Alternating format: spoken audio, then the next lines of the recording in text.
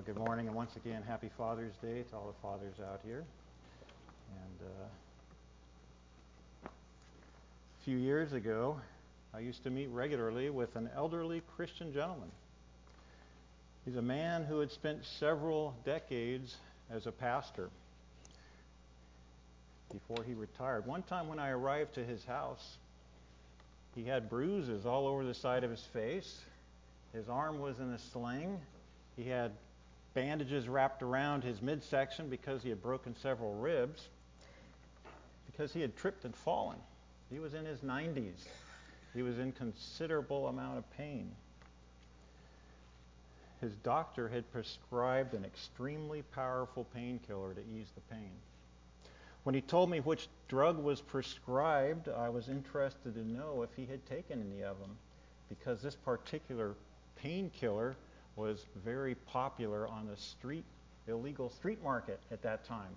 It was in the news all the time. And so I wanted to know if he had taken any. So I asked him, "Have you taken any? What's it like?"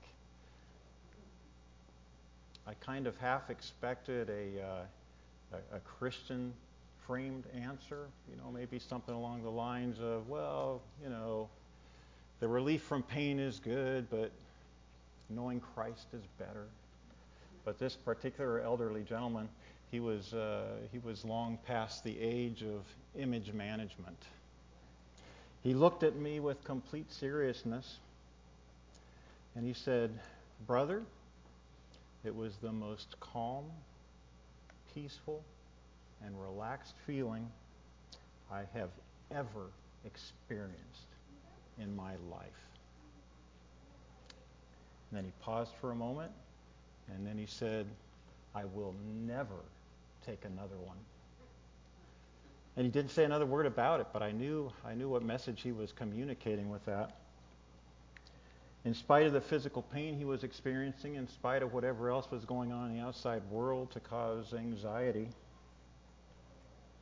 this one pill had given him something close to perfect mental peace. A state of rest created entirely by deceiving his brain. And he wasn't going to risk joining the millions of Americans who are addicted to painkillers or anxiety medication in order to cope with reality. This is not to say we shouldn't be taking painkillers when we need them, but for this particular man, he recognized what this painkiller did for him, and it made him very afraid. Today's sermon comes from Psalm 62, and the title of the sermon is in the form of a question. What are you resting on? I've been told that may not be proper grammar, and so some of you might be thinking, and you may not be able to get away from the thought that that's not proper grammar. It probably isn't. But I can't say it the way that's proper. It just doesn't sound right. So, what are you resting on is the title. If you keep current with the news, and I know most of you do because I talk to you and I hear you talking, then spending a few minutes looking at a section of God's Word dealing with resting in God seems particularly appropriate. Whether it be Supreme Court justices who are unable to differentiate between the genders, the price of gas going up every day, sometimes more than once a day, grocery store shelves being bare for the first time in my lifetime. At least that's how I remember it. A war going on in Europe, watching nations line up in opposition to Israel, including nations that should know better. The ability to find rest in God is essential to maintaining any sense of joy or peace of mind. So let's go ahead and jump into God's Word, but first let's pray. Father, thank you for giving King David these insights that instruct us on how to conduct our lives even today, 3,000 years after the psalm was written. We feel the overwhelming need for rest, and especially for resting in you, Lord. Please open our eyes to what you would have us learn this morning from your word. Amen. I'm going to begin this morning with a very wide target, providing a little background information on this psalm, and then we'll narrow the scope and get very personal, looking within our own hearts. First, the background. Psalm 62 is one of the 150 psalms in the Old Testament. It's one of the many psalms written by King David. I think we probably all know that. Written 1,000 years before Christ, it's one of the psalms located in the second book of Psalms. You all aware Psalms is divided into 5 books? This is in the second book. Included in book 2 is Psalms 42 through 72. Psalm 62 already comes divided to us in 3 parts, with divisions indicated by the word Selah. Nobody knows what the word Selah means, but commentators believe that it might indicate where a pause should happen during a song. So that's where we will pause. The first section I've labeled what, the second section how, and the third section why. So let's begin by reading verses 1 through 4 in the section I'm referring to as what, or what are we talking about here? You'll notice on the first line of the psalm on the screen is taken from the NIV version. The rest of it's from the ESV. I've done this for 2 reasons. One is because the language flows more naturally, for me at least. And 2, which is kind of related to 1, I find it easier to memorize that first verse from the NIV when I need to recall it to myself. So let's read. My soul finds rest in God alone. From him comes my salvation. He alone is my rock and my salvation, my fortress. I shall not be greatly shaken. How long will all of you attack a man to batter him, like a leaning wall or a tottering fence? They only plan to thrust him down from his high position. They take pleasure in falsehood. They bless with their mouths, but inwardly they curse. We need to define very briefly, perhaps even disappointingly brief, what is meant by the word soul and what is meant by the word rest. The 19th century Scottish minister and author George MacDonald had this interesting comment about the soul. He wrote, "You do not have a soul. You are a soul. You have a body." I'll repeat that again. You do not have a soul. You are a soul. You have a body. And then in Genesis 35:18, when describing Jacob's wife Rachel as she's delivering their last child with great difficulty, the Bible says, "And as her soul was departing, for she was dying, she called his name Benoni." Now, none of this is to suggest that your body won't be resurrected at a point in the future, but only to suggest that your soul is who you are. It's the eternal you, regardless of the state of your physical body. So we've by no means precisely defined the term soul, but I think I've said enough to make it clear what we're talking about. It's the you that is susceptible to being weighed down or agitated by the discouraging or stressful trials of life. So that's the soul.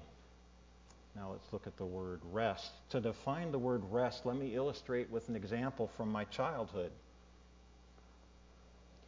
When I was around 8 or 9 years old, my family lived in a very remote rural setting in Southern California. If you needed emergency medical attention, an ambulance could probably get to you in about 45 minutes if they didn't get lost along the way. One evening a month, my father would attend a municipal utility meeting because he was a board member. By the time the meeting was over, and since the meeting location was a long ways away from our house, I would already be in bed, although not for a long time. But it was my habit to stay awake, lying in bed, until I heard him arrive home and greet my mother as he came into the house. I would stay awake because I felt a sense of comfort or even relief when my dad was at home, especially at nighttime. It's not that my mother was an incapable sort of woman, unable to protect her children. On the contrary, and just as an aside, my mother's personal record for the most rattlesnakes killed that strayed too close to our home was 15 in 1 month. She killed 15 rattlesnakes in 1 month, and I'm positive that's more than most men or women kill in their entire lifetimes. So she didn't lack nerve or ability. But there was something about my dad being home that gave me a sense of this rest that we're talking about. Although plenty could go wrong, and plenty did go wrong when we were living way out in the country, I always felt that if my dad was there, he could handle it. And so I could sleep peacefully. I had rest. It was a blessing to have a father who modeled the Heavenly Father in this regard. It should be the aim of every Christian father to model biblical fatherhood behaviors so their children can at least have a reference point toward understanding God's nature more easily.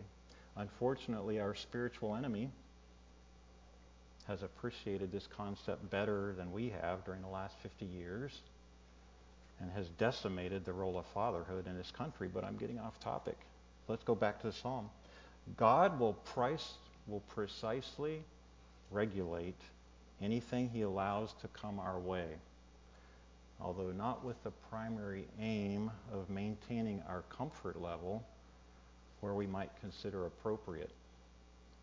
We should never think that finding rest in God means the same thing as finally discovering the key to a stress-free life. If that was the case, what would we make of Jesus' words from Matthew 5:10? Blessed are you when others revile you and persecute you and utter all kinds of evil against you falsely on my account. That certainly doesn't sound stress-free.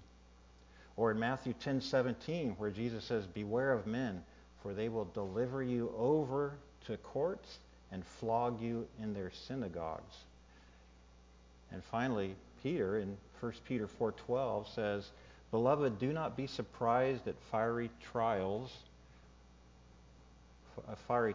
when it comes upon you to test you, as though something strange were happening to you. And besides these verses, we have the entire Old Testament with our favorite heroes of the faith who go from one trial to another. Abraham, Jacob, Joseph, Daniel, just to name a few. So finding rest in God is not the same thing as finally shifting our lives into fifth gear and engaging cruise control for the remainder of our time on earth. But resting in God is knowing there is nothing out of his control happening to you.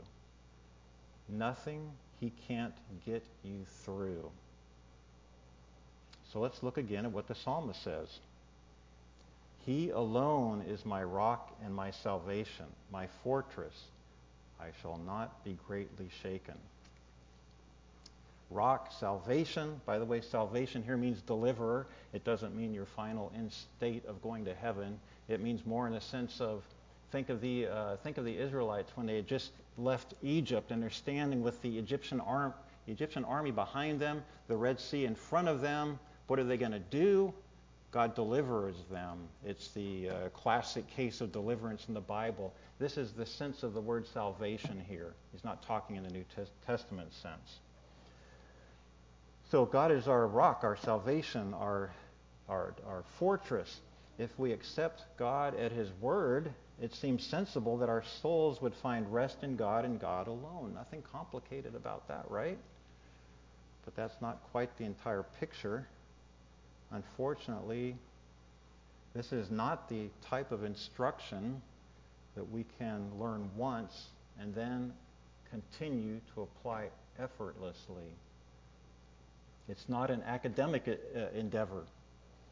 It requires doing and then doing some more, sometimes under increasing levels of difficulty.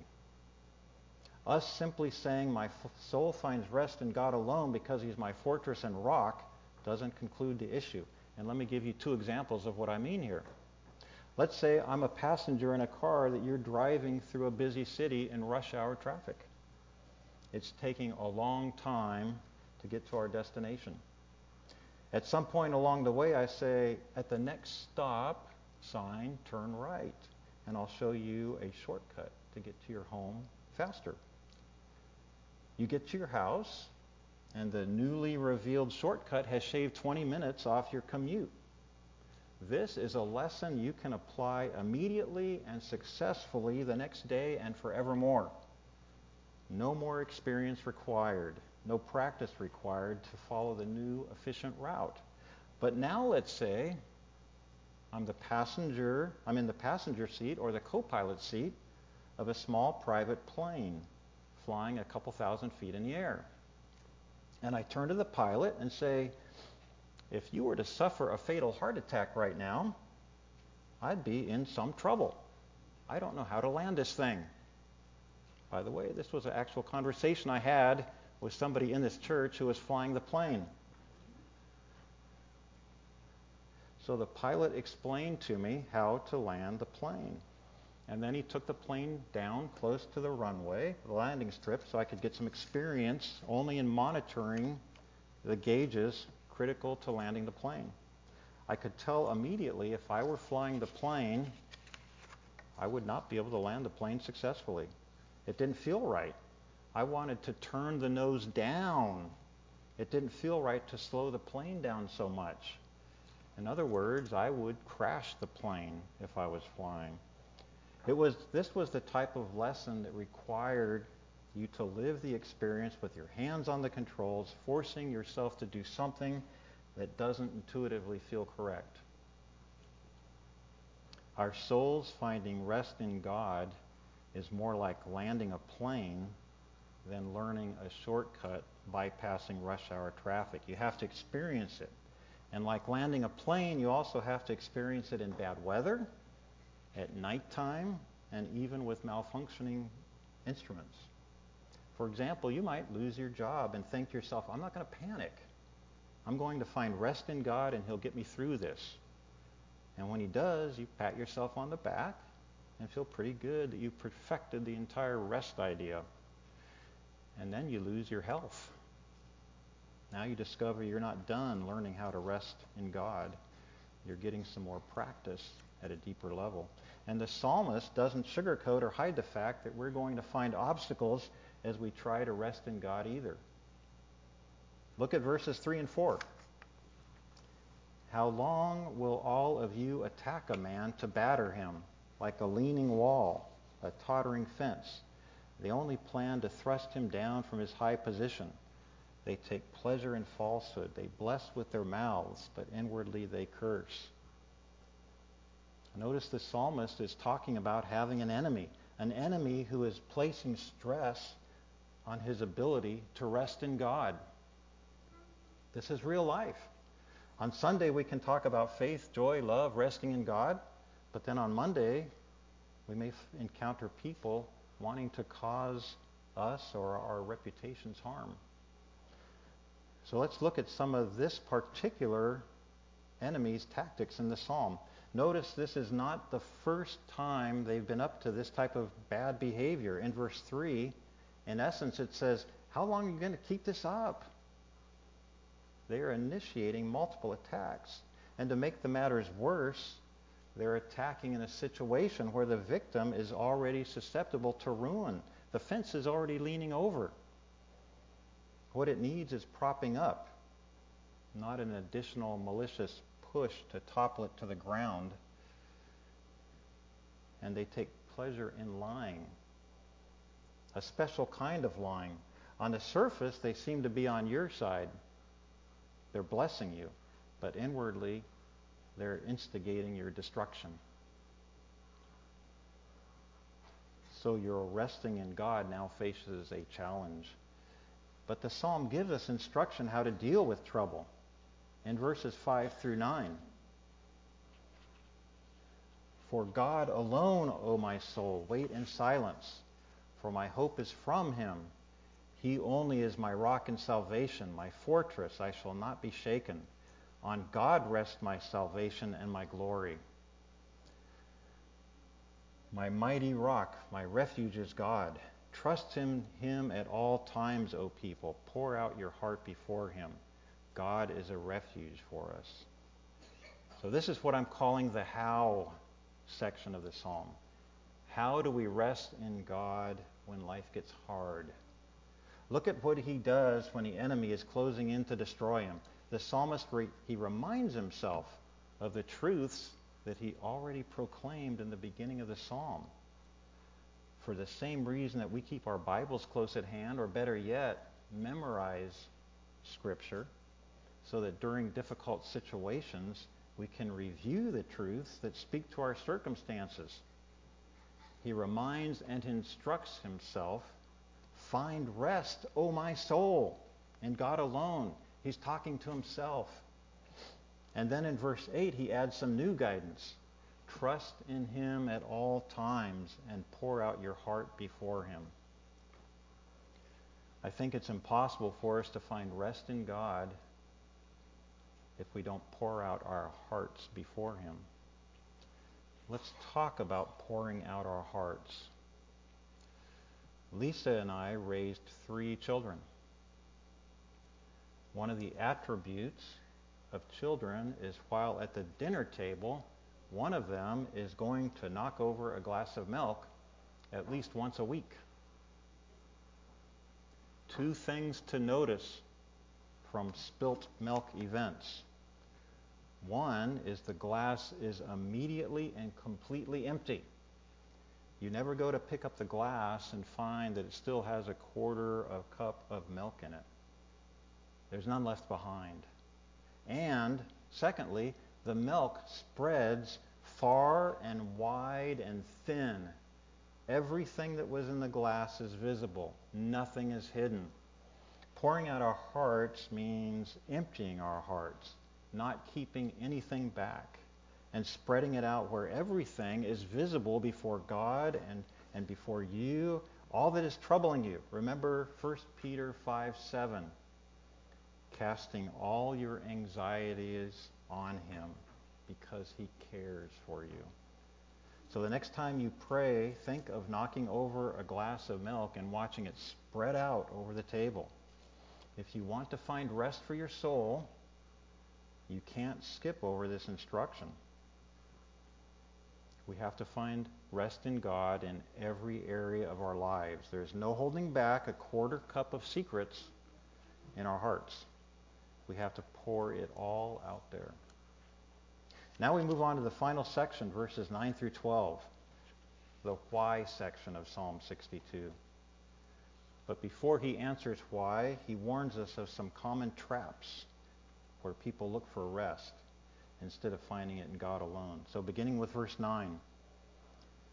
Those of low estate are but a breath. Those of high estate are a delusion. In the balances they go up.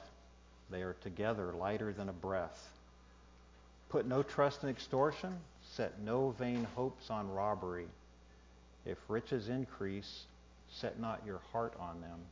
The first trap, and I would say the most common trap,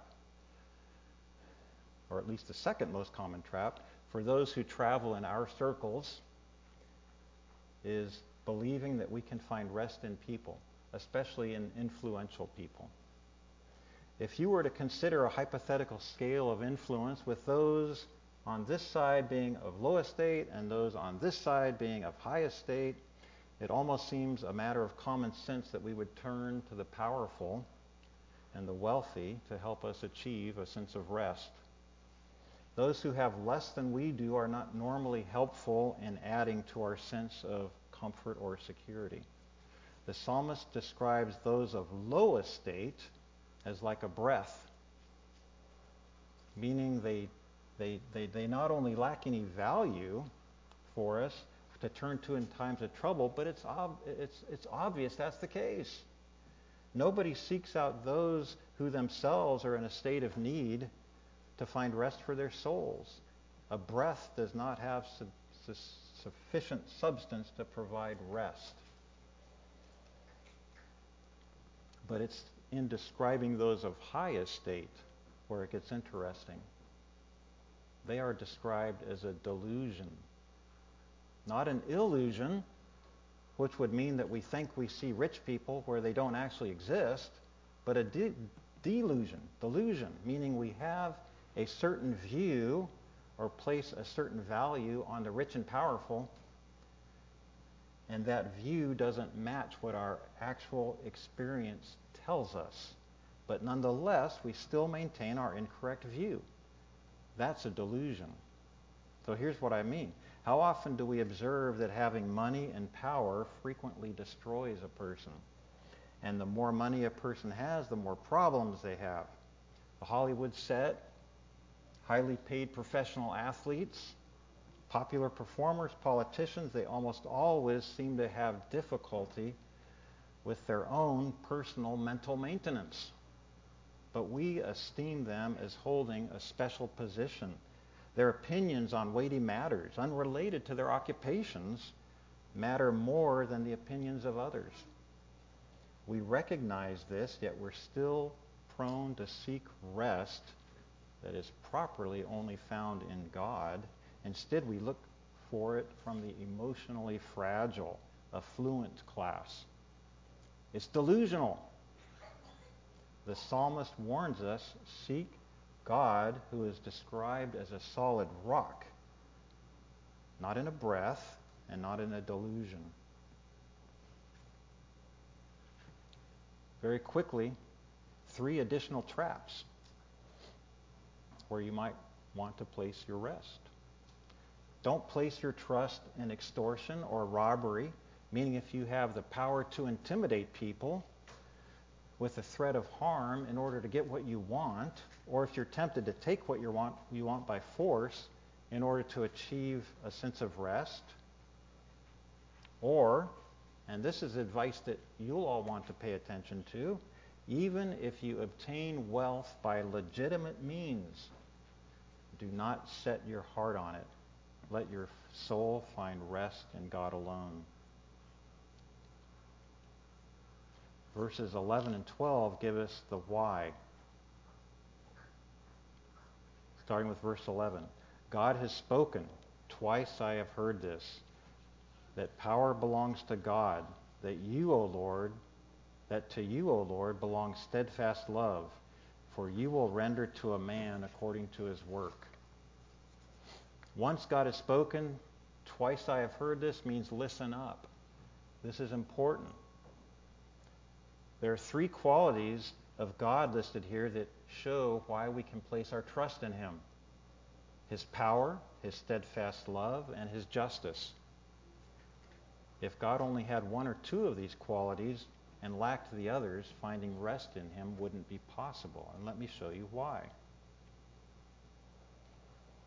How many times have you been in a public location where parents have a lopsided love to power ratio when it comes to influencing their children's behavior? Parents who have plenty of love for their children but no power over them. 3-year-olds running the family, running roughshod over their parents as their parents do whatever it takes to keep little Sally in line, as long as it doesn't involve pulling rank and insisting on well-mannered behavior. All love, no power, and definitely no rest for anyone, including little Sally. And then for a current real-life example of an overabundance of power without love or justice, just think about the leaders sitting in the Kremlin right now. Invading the Ukraine, disrupting and destroying thousands of lives, all because of all power and no love. Our God is loving, all-powerful, and He is the God of justice. How could we possibly find any rest if we thought those who committed evil acts, who lie, steal, murder, who seem to get away with virtually any crime imaginable, as long as they are aligned with the right group, how could we find rest if we weren't assured justice would be carried out eventually by a loving, all-powerful God? It's the intersection of these three qualities, love, power, and justice, that we see on the cross of Christ. If you have any confusion of how Jesus on a cross, crucified for our sins, represents these qualities, I would invite you to speak with me after church today, and I'll tell you.